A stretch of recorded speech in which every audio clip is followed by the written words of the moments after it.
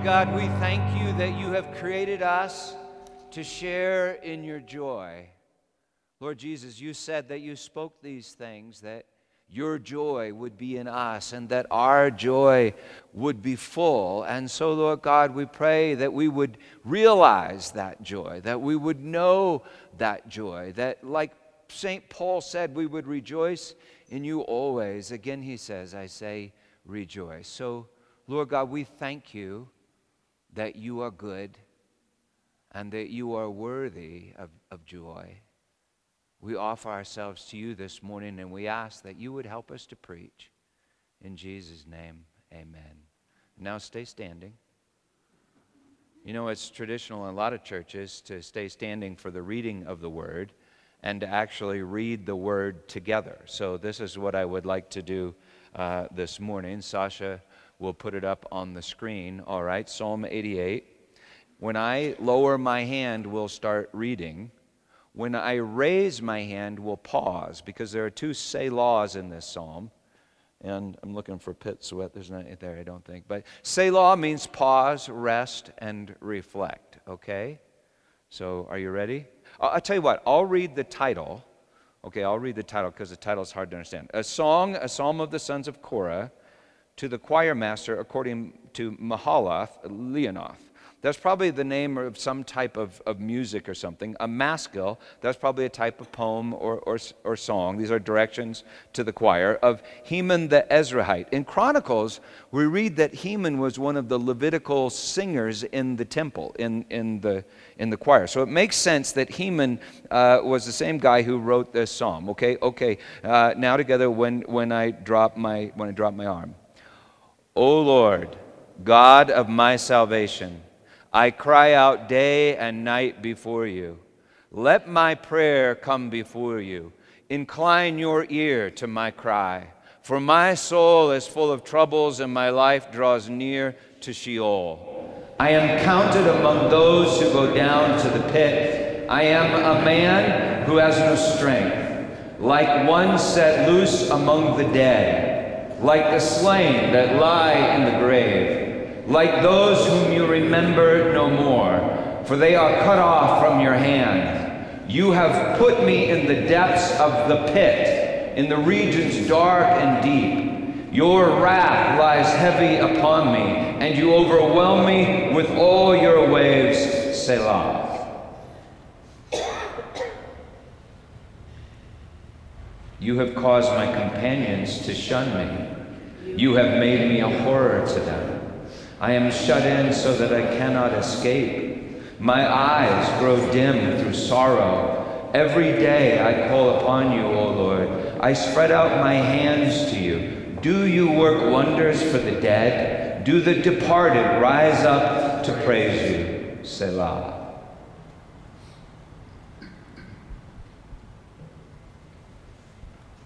Is your steadfast love declared in the grave, or your faithfulness in Abaddon? Are your wonders known in the darkness, or your righteousness in the land of forgetfulness? But I, O Lord, cry to you. In the morning my prayer comes before you. O Lord, why do you cast my soul away? Why do you hide your face from me?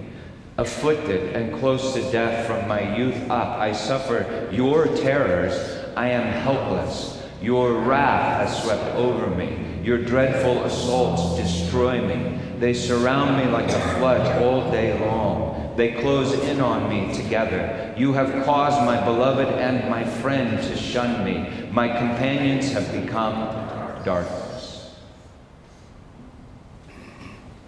You may be seated. That's the end of the psalm. Does the Bible ever confuse you? Right? You know, there are a lot of psalms that express sorrow, but I think this is the only psalm that ends with sorrow, and sorrow is more than a bit terrifying. Recently, I heard that a friend, kind of a pretty well-known friend in ministry, had said he lost his faith. It was after a trip to Auschwitz with his wife.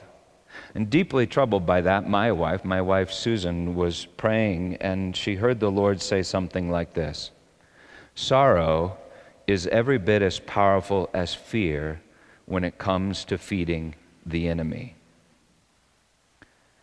Years ago, she saw, along with another friend, Satan shrink into this little man, and heard Jesus say, with fear, he shrank as we prayed. As we prayed, he shrank. And then Jesus walked in the room, smiled, and he said, with fear, you put flesh on the evil one. Sorrow is every bit as powerful as fear. Susan said unsurrendered sorrow was understood, but this is what she heard. She has this words of knowledge gift. It fascinates me. But she heard the Lord say, sorrow is every bit as powerful as fear when it comes to feeding the enemy. And then Jesus told her what to do with her sorrow. Well, this is a psalm of sorrow. But how do we feed the enemy with sorrow? That's an open-ended question that I hope that you keep considering, but I thought of a few things that occurred to me. Number one, when sad, we let sorrow become an accusation. When sad, we know that things are bad, and we expect someone to fix it, right? I mean, we think maybe it's our fault. Maybe we blame ourselves. Maybe we blame our neighbor. But we expect someone to fix the sad and make us glad. Last week, Kathleen started talking about small groups or life groups. And I tell you what, this is what will kill a life group. Someone that expects you to fix their sorrow. Or probably more this one, your expectation that they will fix your sorrow. What is sorrow? Why do we feel sorrow? Isn't it the fact that in some form we've tasted the good and now it's gone? And we desperately want it back. We've seen the light, but now the sun has set and we're longing for the sunrise. We've walked the way, but now we're lost and we want to be found. We've known the truth, but now we're incredibly confused and we want more truth. We've tasted life, but we cannot make life. And now the grave beckons to us at the end of our life, we think. We've felt love, but now we feel alone. We've tasted the good, and now we know evil. You understand there's a whole lot to be sad about in this world.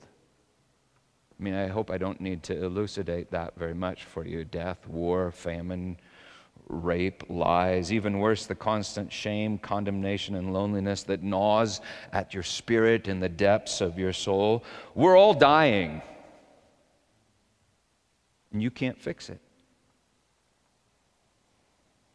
And none of these people, none of your neighbors can fix it. And we all struggle because we want to know, well, who to blame?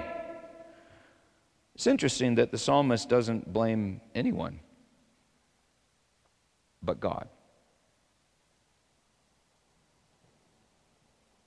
I mean, why did he put that tree in the middle of the garden? Why did he subject creation to futility? Why did he consign all people to disobedience? Why does he hide his face? Well, anyway, when sad, we let sorrow become an accusation. In other words, we become the accuser. 2, maybe when sad, we let sorrow become a weapon. It's tempting to blame with our sorrow and manipulate with our sorrow. I'm actually pretty good at it. Yes, Susan, you really did hurt my feelings. And so, yeah, you probably should think about a way to make it up to me. And no, you really cannot expect anything from me because I'm so deeply wounded. I'm wounded. When sorrow becomes a weapon, we shoot anyone that might make us happy. Number 3, sometimes when sad, we let sorrow become a prison. You know, sometimes it feels so good, even politically correct, to say something like this. You know, no one understands my pain. Nobody knows my sorrow. In other words, I'm alone and, well, I'm kind of addicted to my aloneness. I'm sad because I'm alone, and I'm alone so that I can be sad. I often justify myself with sorrow because nobody knows how much I've suffered. Because nobody knows my sorrow. Nobody knows how much I deserve another beer.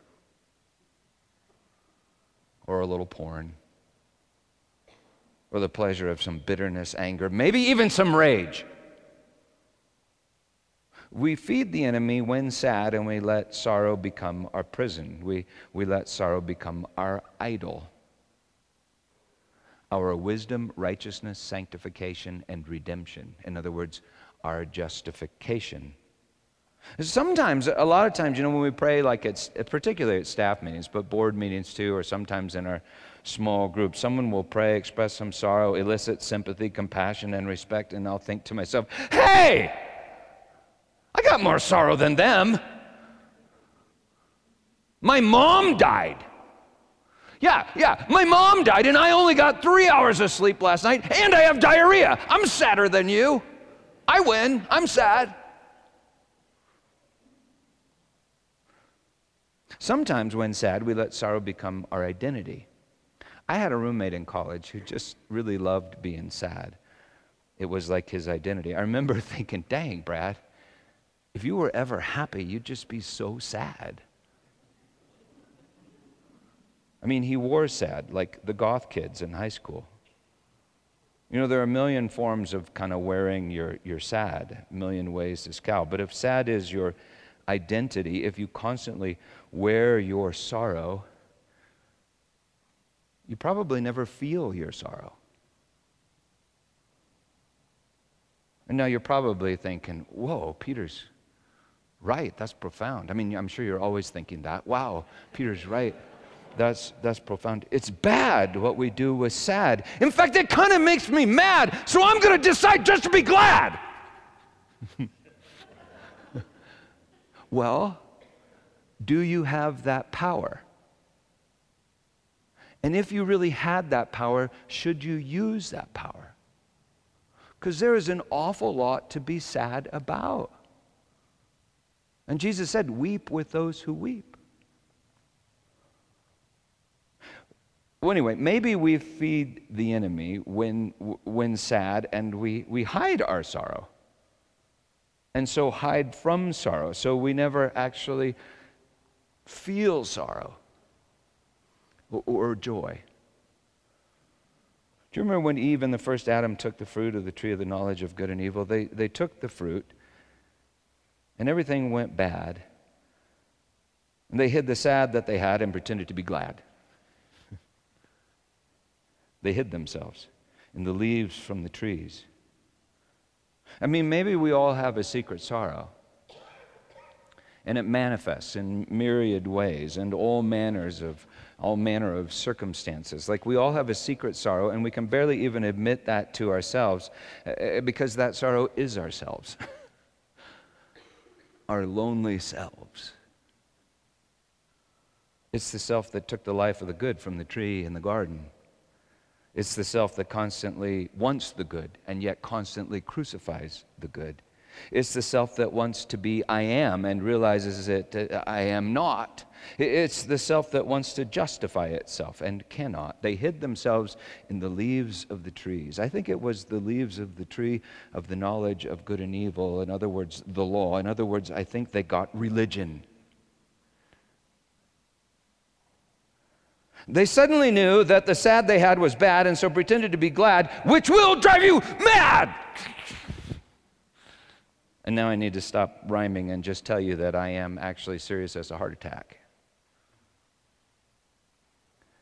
I've known an awful lot of people that have killed themselves. And almost always they found a way to be alone in their sorrow. And often that way was religion. Human religion. Sometimes I'll watch TV preachers. And like I told you, I just find myself so depressed. And then I'll go read my Bible and think, hey, I'm not alone.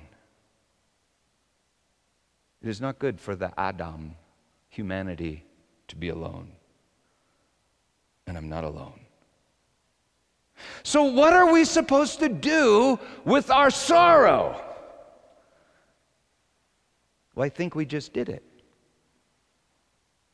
I find it utterly fascinating that Israel wandered in the wilderness for 40 years and then died in the wilderness because they hid their sorrow. Deuteronomy 1:29, because they murmured in their tents. What is murmuring? It's just expressing your sorrow, right? But they murmured in their tents. They murmured. But in the Psalms, God basically commands Israel to come murmur in His tent, His tabernacle, His sanctuary. It's like He's saying, I know you think it. I know you feel it. I know that you know it. Now come admit it together. In my tent, before my throne. You'll chant this together. Psalm 88:1, I'll teach it to you. It begins like this. O Lord God of my salvation. In Hebrew, that sounds just like this. Yahweh Elohim, Yeshua T.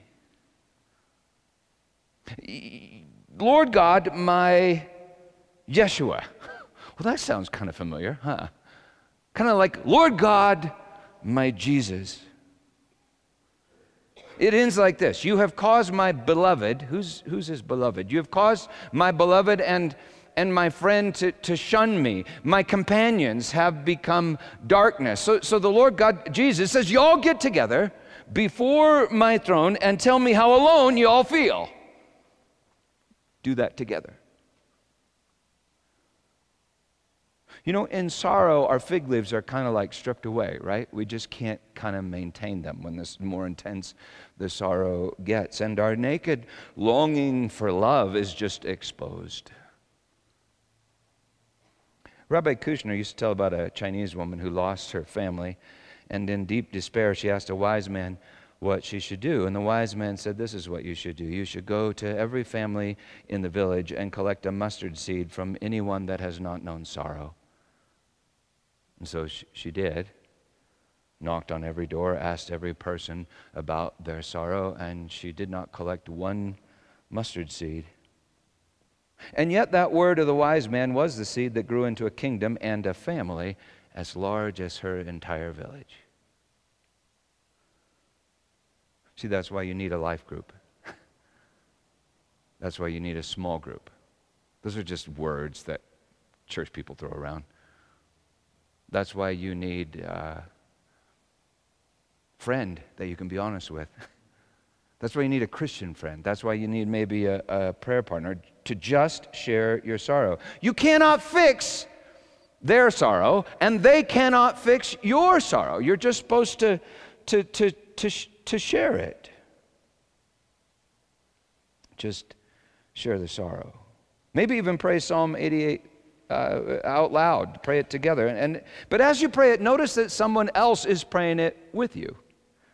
Someone in the same pit, experiencing the same sorrow, or maybe a very similar sort of sorrow. We all have this sorrow, and yet our sorrow is unique. But someone else is praying the very same prayer. But now, what if you don't have any friends? I mean, perhaps you're a prisoner, long forgotten in some concentration camp, somewhere over in Poland or in Germany. Perhaps you're lying alone in a nursing home, and all of your friends have died. Perhaps you're dying. Isn't that something that we each must somehow do alone? Perhaps you're just misunderstood. Or at least you think that you're misunderstood, that no one understands your sorrow. Psalm 88 is particularly meaningful to me because about 13 years ago I recited this psalm in this room, standing on this floor with a group of people, some of those people from this church. I wasn't alone, but I felt very, very, very alone. I felt entirely misunderstood by my fellow pastors, misunderstood by people in my denomination and my church. I knew that some in my church were using my situation for personal advantage, but I couldn't really point that out. Even some in my family were swayed to think that I was deluded, and I knew this because God had revealed it to me. It was all happening according to God's plan. Well, this dungeon is called the Sacred Pit, that is Holy Hell. It was discovered in 1889 in close proximity to what archaeologists believe to be the house of Caiaphas, the high priest in ancient Jerusalem. Along with a large number of Byzantine artifacts, archaeologists discovered 3 Byzantine crosses, that's from like the 4th or 3rd century, carved into the limestone at the top of the pit, through which the prisoner would be lowered into this dungeon. For these reasons, because of the artifacts and the markings, many think that this was the holding cell in which Jesus was kept after he was arrested in the Garden of Gethsemane, questioned by Annas and Caiaphas, beaten, then betrayed by Peter the night before he hung on the tree and cried, "My God, why have you forsaken me?" Well, anyway, feeling alone and forsaken, in this pit, with some of you, I prayed this prayer, Psalm 88. We read it out loud all together. And according to tradition, at least some traditions, in this pit, Jesus also prayed this prayer. Psalm 88, verse 3. My life draws near to Sheol. I am counted among those who go down to the pit. Isaiah 53, verse 4, he has borne our griefs and carried our sorrows. Verse 12, he was numbered, he was counted among the transgressors. I am counted among those who go down to the pit. Verse 5, like one set loose, one set free among the dead. That is such an incredible description of humanity, isn't it? We all say, oh, we're free. Look, I'm free. Yeah, you've been set free among the dead. Verse 6, you have put me in the depths of the pit. Your wrath lies heavy upon me. With whom do you get most wrathful? I mean, with whom do you get most angry? I mean, think about that. Isn't it the people you love? Like your kids? And don't you bear your own anger? I mean, don't you suffer it for them when you get angry at your kids? Every good father does that. And God was in Christ reconciling the world to himself. Verse 8, you have caused my companions to shun me. You have made me a horror, literally an abomination to them. Scripture says that God made Jesus to be sin, who knew no sin, that we might in him become the righteousness of God. 88 verse 10, do you work wonders for the dead? Well, that's a pertinent question. Does he? Do the departed, now in Hebrew this is interesting because the word is Raphaim. It's real easy to translate, but most versions don't translate. The word means ghosts. Do the ghosts rise up to praise you? Isaiah 26:19, the earth will give birth to the Raphaim. You who dwell in the dust, awake and sing for joy. 88:11, is your steadfast love declared in the grave, or your faithfulness in Abaddon? Abaddon is like the deepest part of Sheol or hell. In the morning, Jesus is going to cry, my God, why have you forsaken me? It's the first line, of Psalm 22. It continues with this declaration. I will tell of your name to my brothers, and then before him shall bow all who go down to the dust. And lastly, he has done it. It is finished. 88:12, are your wonders known in the darkness? Or your righteousness in the land of forgetfulness? The thief next to him said, remember me. And he did. Why do you cast my soul away? Psalm 88:14. Why do you hide your face from me, O Lord? How could Jesus pray something like that? Or, my God, why have you forsaken me? 88:18. You have caused my beloved. Who is Jesus' beloved? You have caused my beloved and my friend to shun me. My companions have become darkness. Jesus was alone.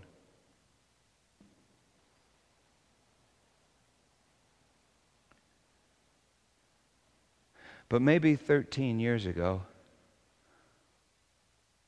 I was alone with him in the same pit.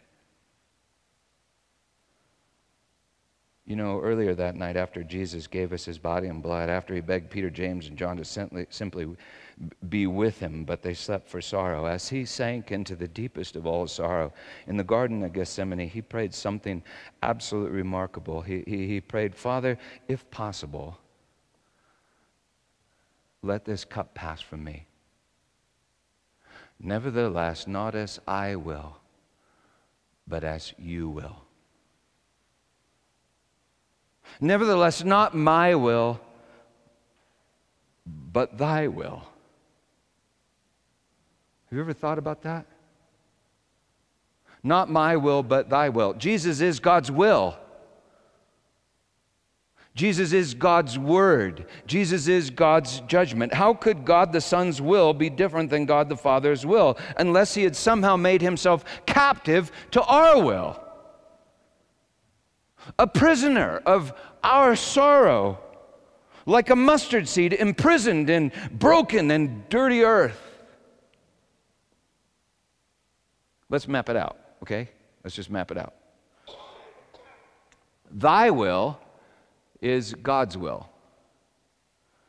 And it's literally ecstatic. In Greek, it comes from the word ekstasis, which means out of oneself. God is constantly giving himself away in ecstatic joy. The word for that, I think, is love. My will is my will. And it's kind of sad.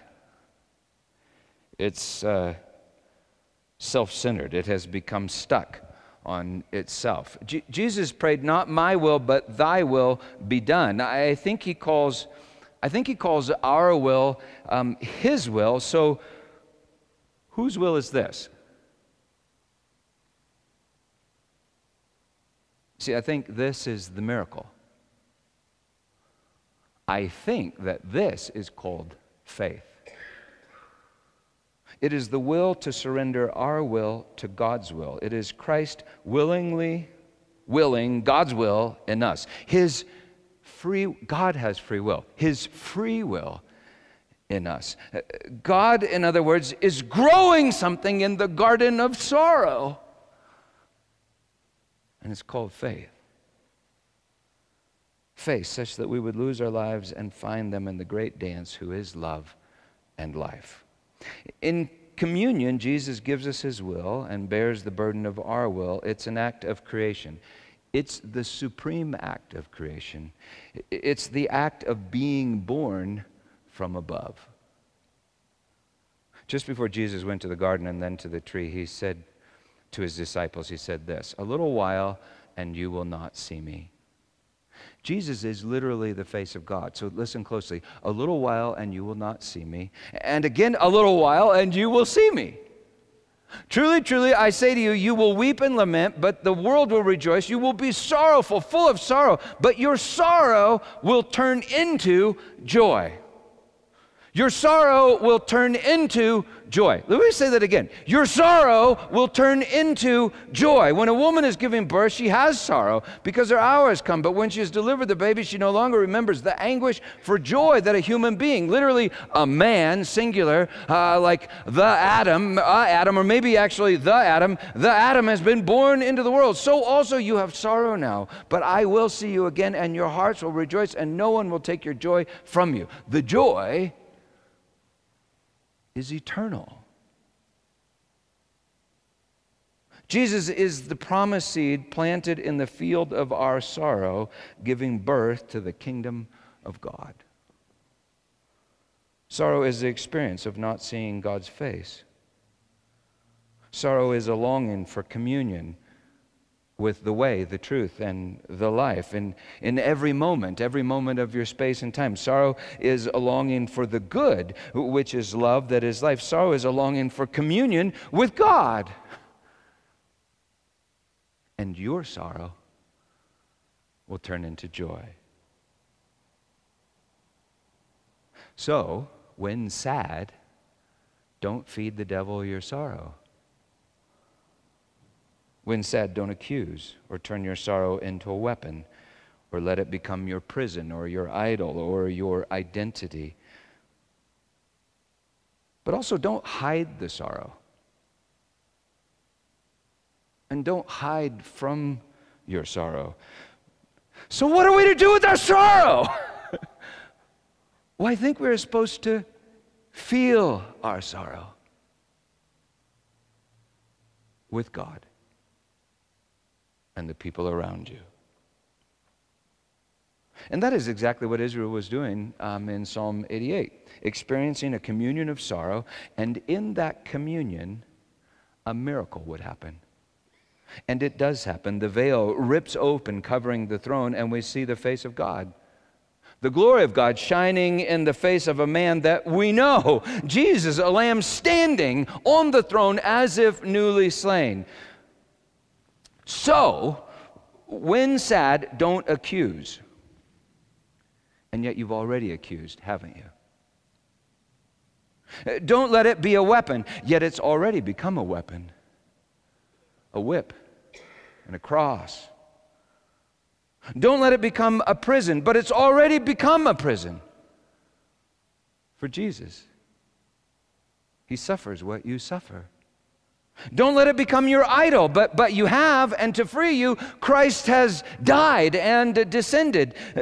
Don't let it become your identity, but you have, and yet Christ has descended into your identity, the dark pit that you think is you. So don't hide from your sorrow, because this is the miracle. You will find Christ born into your sorrow. Your utterly unique sorrow that will turn into your utterly unique and eternal joy. Psalm 88:12. Are your wonders known in the darkness? Hell yes! That is precisely where they become, that's where they become known. The light shines in the darkness. It's there that the Christ child is born. It's there that we learn to recognize the face of our God, who is love. So when sad, remember, you're not alone. There are 7 billion other sad people in this pit with you. But far more than that, God has descended into your sorrow and descended into their sorrow. You are in the pit with Jesus, for Jesus is always in the pit with you, even the pit that you thought was you. Well, commune with Jesus in your sorrow, and it will rise from the dead as joy. Emma was a Holocaust survivor. I think probably Auschwitz, I don't know that for sure, but she was a Holocaust survivor who regularly at 4 p.m. each day stood outside a Manhattan church on the sidewalk and screamed insults at Jesus. Finally, the pastor, Bishop Kilmer Miles, went outside and he said to Emma, Emma, why don't you just go in and tell him? She disappeared into the church. An hour went by, and the bishop kind of became worried, and so decided to look in on her. He found Emma prostrate on the floor before the cross, absolutely still. He bent down and he touched her on the shoulder. She looked up with tears in her eyes and softly said, well, after all, he was a Jew too. If you're in a place of deep sorrow today, that's all you need to know. Jesus is sad too. He's in your pit and you're in his. Anything more is largely conjecture and maybe too offensive for you to hear just now. But if you can hear, the psalmist does ask a rather fascinating question. Why do you hide your face, O Lord? We know that he never leaves us nor forsakes us. That's what Scripture says. And yet he does seem to hide his face or allow us to hide his face. In other words, he consigns us or he subjects us to sorrow. So this week, working on this sermon, sitting at my desk, I remember I just said, yeah, God, this is frustrating. Why do you hide your face? Why would a good father or a good mother ever hide their face from their own beloved child? And then suddenly I thought of this. Hello. Goodbye. Hello. Goodbye. Hello. Goodbye. Hello. Goodbye. Hello. Goodbye. Hello. What are you doing? Let me translate. Mom says, hello. And baby thinks, oh, life is good and I'm happy. Mom says, goodbye. And baby thinks, what the hell? Oh my God, what the hell just happened? Mom says, hello. And baby thinks, life is good and I'm happy. Mom covers her face, says goodbye, and baby thinks, my God, why have you forsaken me? But did you notice, each time Mom says hello, the baby's delight increases just a little bit. I mean, if you would watch this longer, you'd see that even more. Each time, faith, hope, and love grow just a little bit. You see, maybe our sorrow really does turn into joy.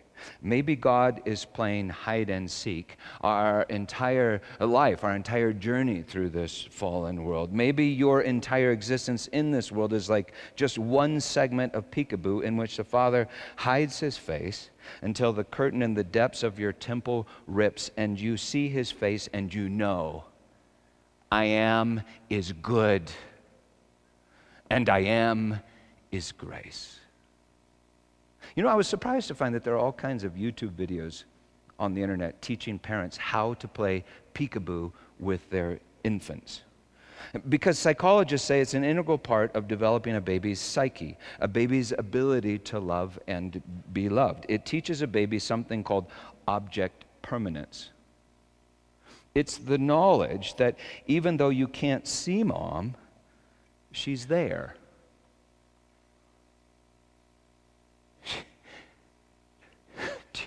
Do you know that your Father's name is I Am? There's nothing more permanent. There's nothing more foundational. There's nothing more trustworthy than He. Well, anyway, peekaboo teaches a baby object permanence, and I think it teaches one other thing. Grace. Our journey through sorrow and into joy teaches us that nothing is more permanent or foundational than our God who is good, and it teaches us that everything good is absolute grace. Soon the game will be finished, but you will endlessly delight in what you have learned. You will have learned faith in grace, and God is grace, and you will inherit all things by grace, little children of God. Well, anyway, whether God covers his face or allows us to cover our faces is a deep philosophical question. But it's clear that babies learn to love peekaboo so much that they'll cover their own face just for the thrill of seeing their mom's face. Peekaboo! Where'd you go? Where'd you go?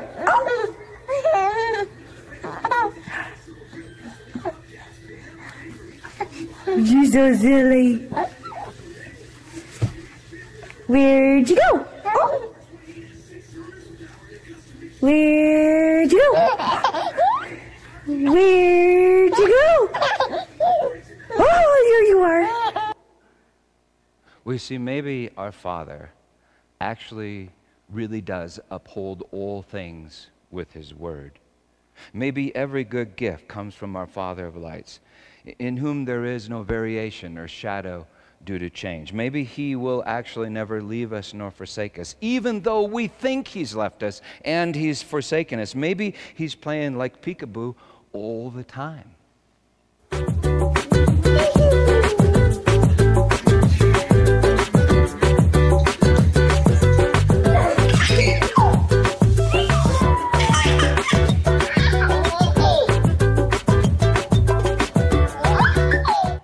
Maybe He's playing peekaboo, and maybe He's even inside of you helping you ask the question, where's Mom? Where's Dad? Who loves me? And who do I love? Maybe. Maybe. But this much I know. When sad, you're not alone. So when sad, be sad with Jesus. And where's Jesus?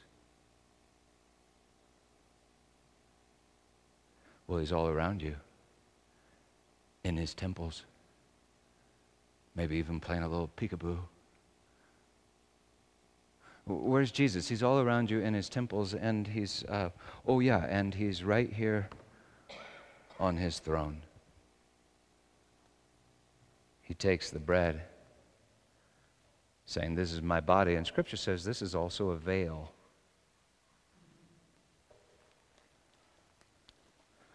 Do this in remembrance of me. He remembers you. And He took the cup, saying, this is the covenant in my blood.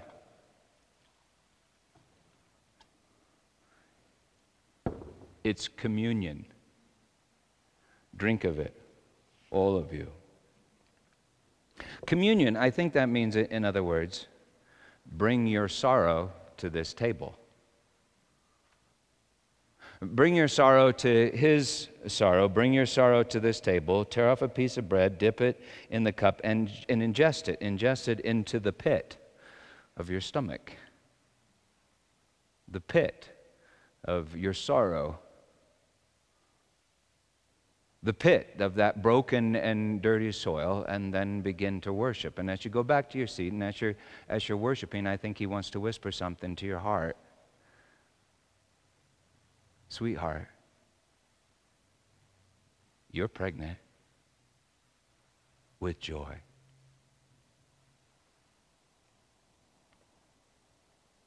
Sing, O barren one who did not bear, writes Isaiah. Sing and cry aloud, for the children of the sad are more than the children of her who is married.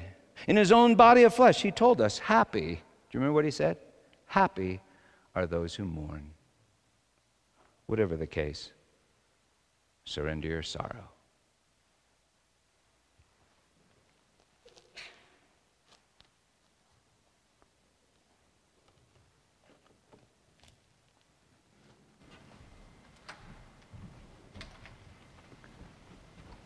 In fact, maybe you can even picture it. While I was talking, were you thinking of a pit?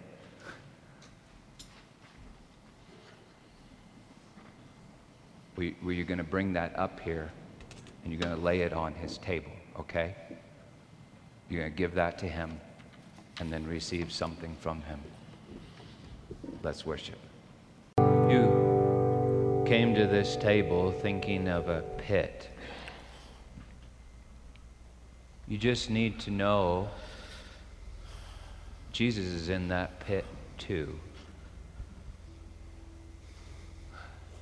Even if you didn't come to this table because you're still a little scared of this table, I think it's still true that Jesus is in your pit.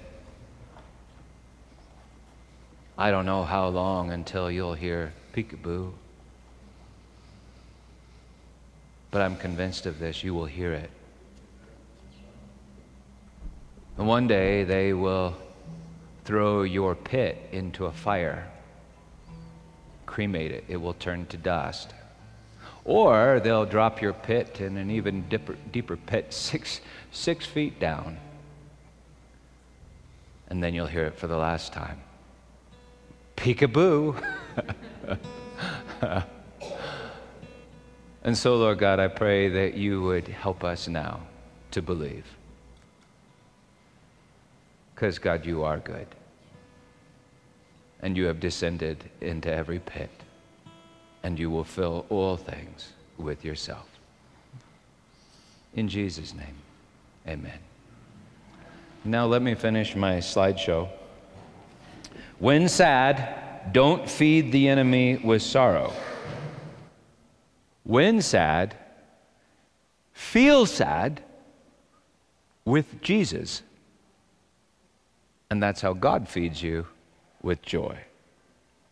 Susan heard the Lord say this: sorrow is every bit as powerful as fear when it comes to feeding the enemy. You must give all sorrow and fear to me. Now, I'm making a huge theological point, but I'm also making a very practical point, a point that even rhymes. When I just share my sad, I mean, when I don't manipulate people with it, when I don't expect them to fix it, when I don't feed my sad to the enemy, when I just share my sad, I find myself glad. Then sad is not so bad. In fact, these are some of the best times I've ever had. You know Bud, I think Bud was sitting here. Bud leads the prayer sometimes up in the service in Evergreen, and he asked us to picture a time when we were felt most close to Jesus. Every time I've pictured a time when I was sad, and I knew that Jesus was there, and I was glad. It's interesting that Heman, who wrote this psalm, was also present in 2 Chronicles 5. This is just so cool. He was singing, "For he is good and his steadfast love endures forever," in that old stone temple when the glory of God filled Solomon's new temple, and the priests could not even stand, and everyone began to worship, and everyone began to offer sacrifices in just ecstatic joy. Your sorrow will turn into joy. And if you simply share it with Jesus, in the temple that is your neighbor, you may find it already happening today. In Jesus' name, believe the gospel. And if you'd like prayer, members of the prayer team will be down front with you. You know, we have all sorts of different sorrows. That's part of the way God arranged it. And so some are really intense, some are smaller. The amazing thing is, I think that the more intense your sorrow, the more thrilled you're going to be when he says peekaboo. So he's giving you the very best possible thing he can give you. That's the way God is. But if you have a sorrow today and you would like prayer, come down front and don't expect them to fix it. They can't fix it. God can fix it. At the right time he will. But just share your sorrow. A lot of times I think all Jesus wants to say to us is, yeah, that does hurt, doesn't it? He's with you. So in Jesus' name, believe the gospel. One prayer, members of the prayer team will be down front. Next week we'll be in Psalm chapter 2 talking about laughter. Okay, so read Psalm 2 this week.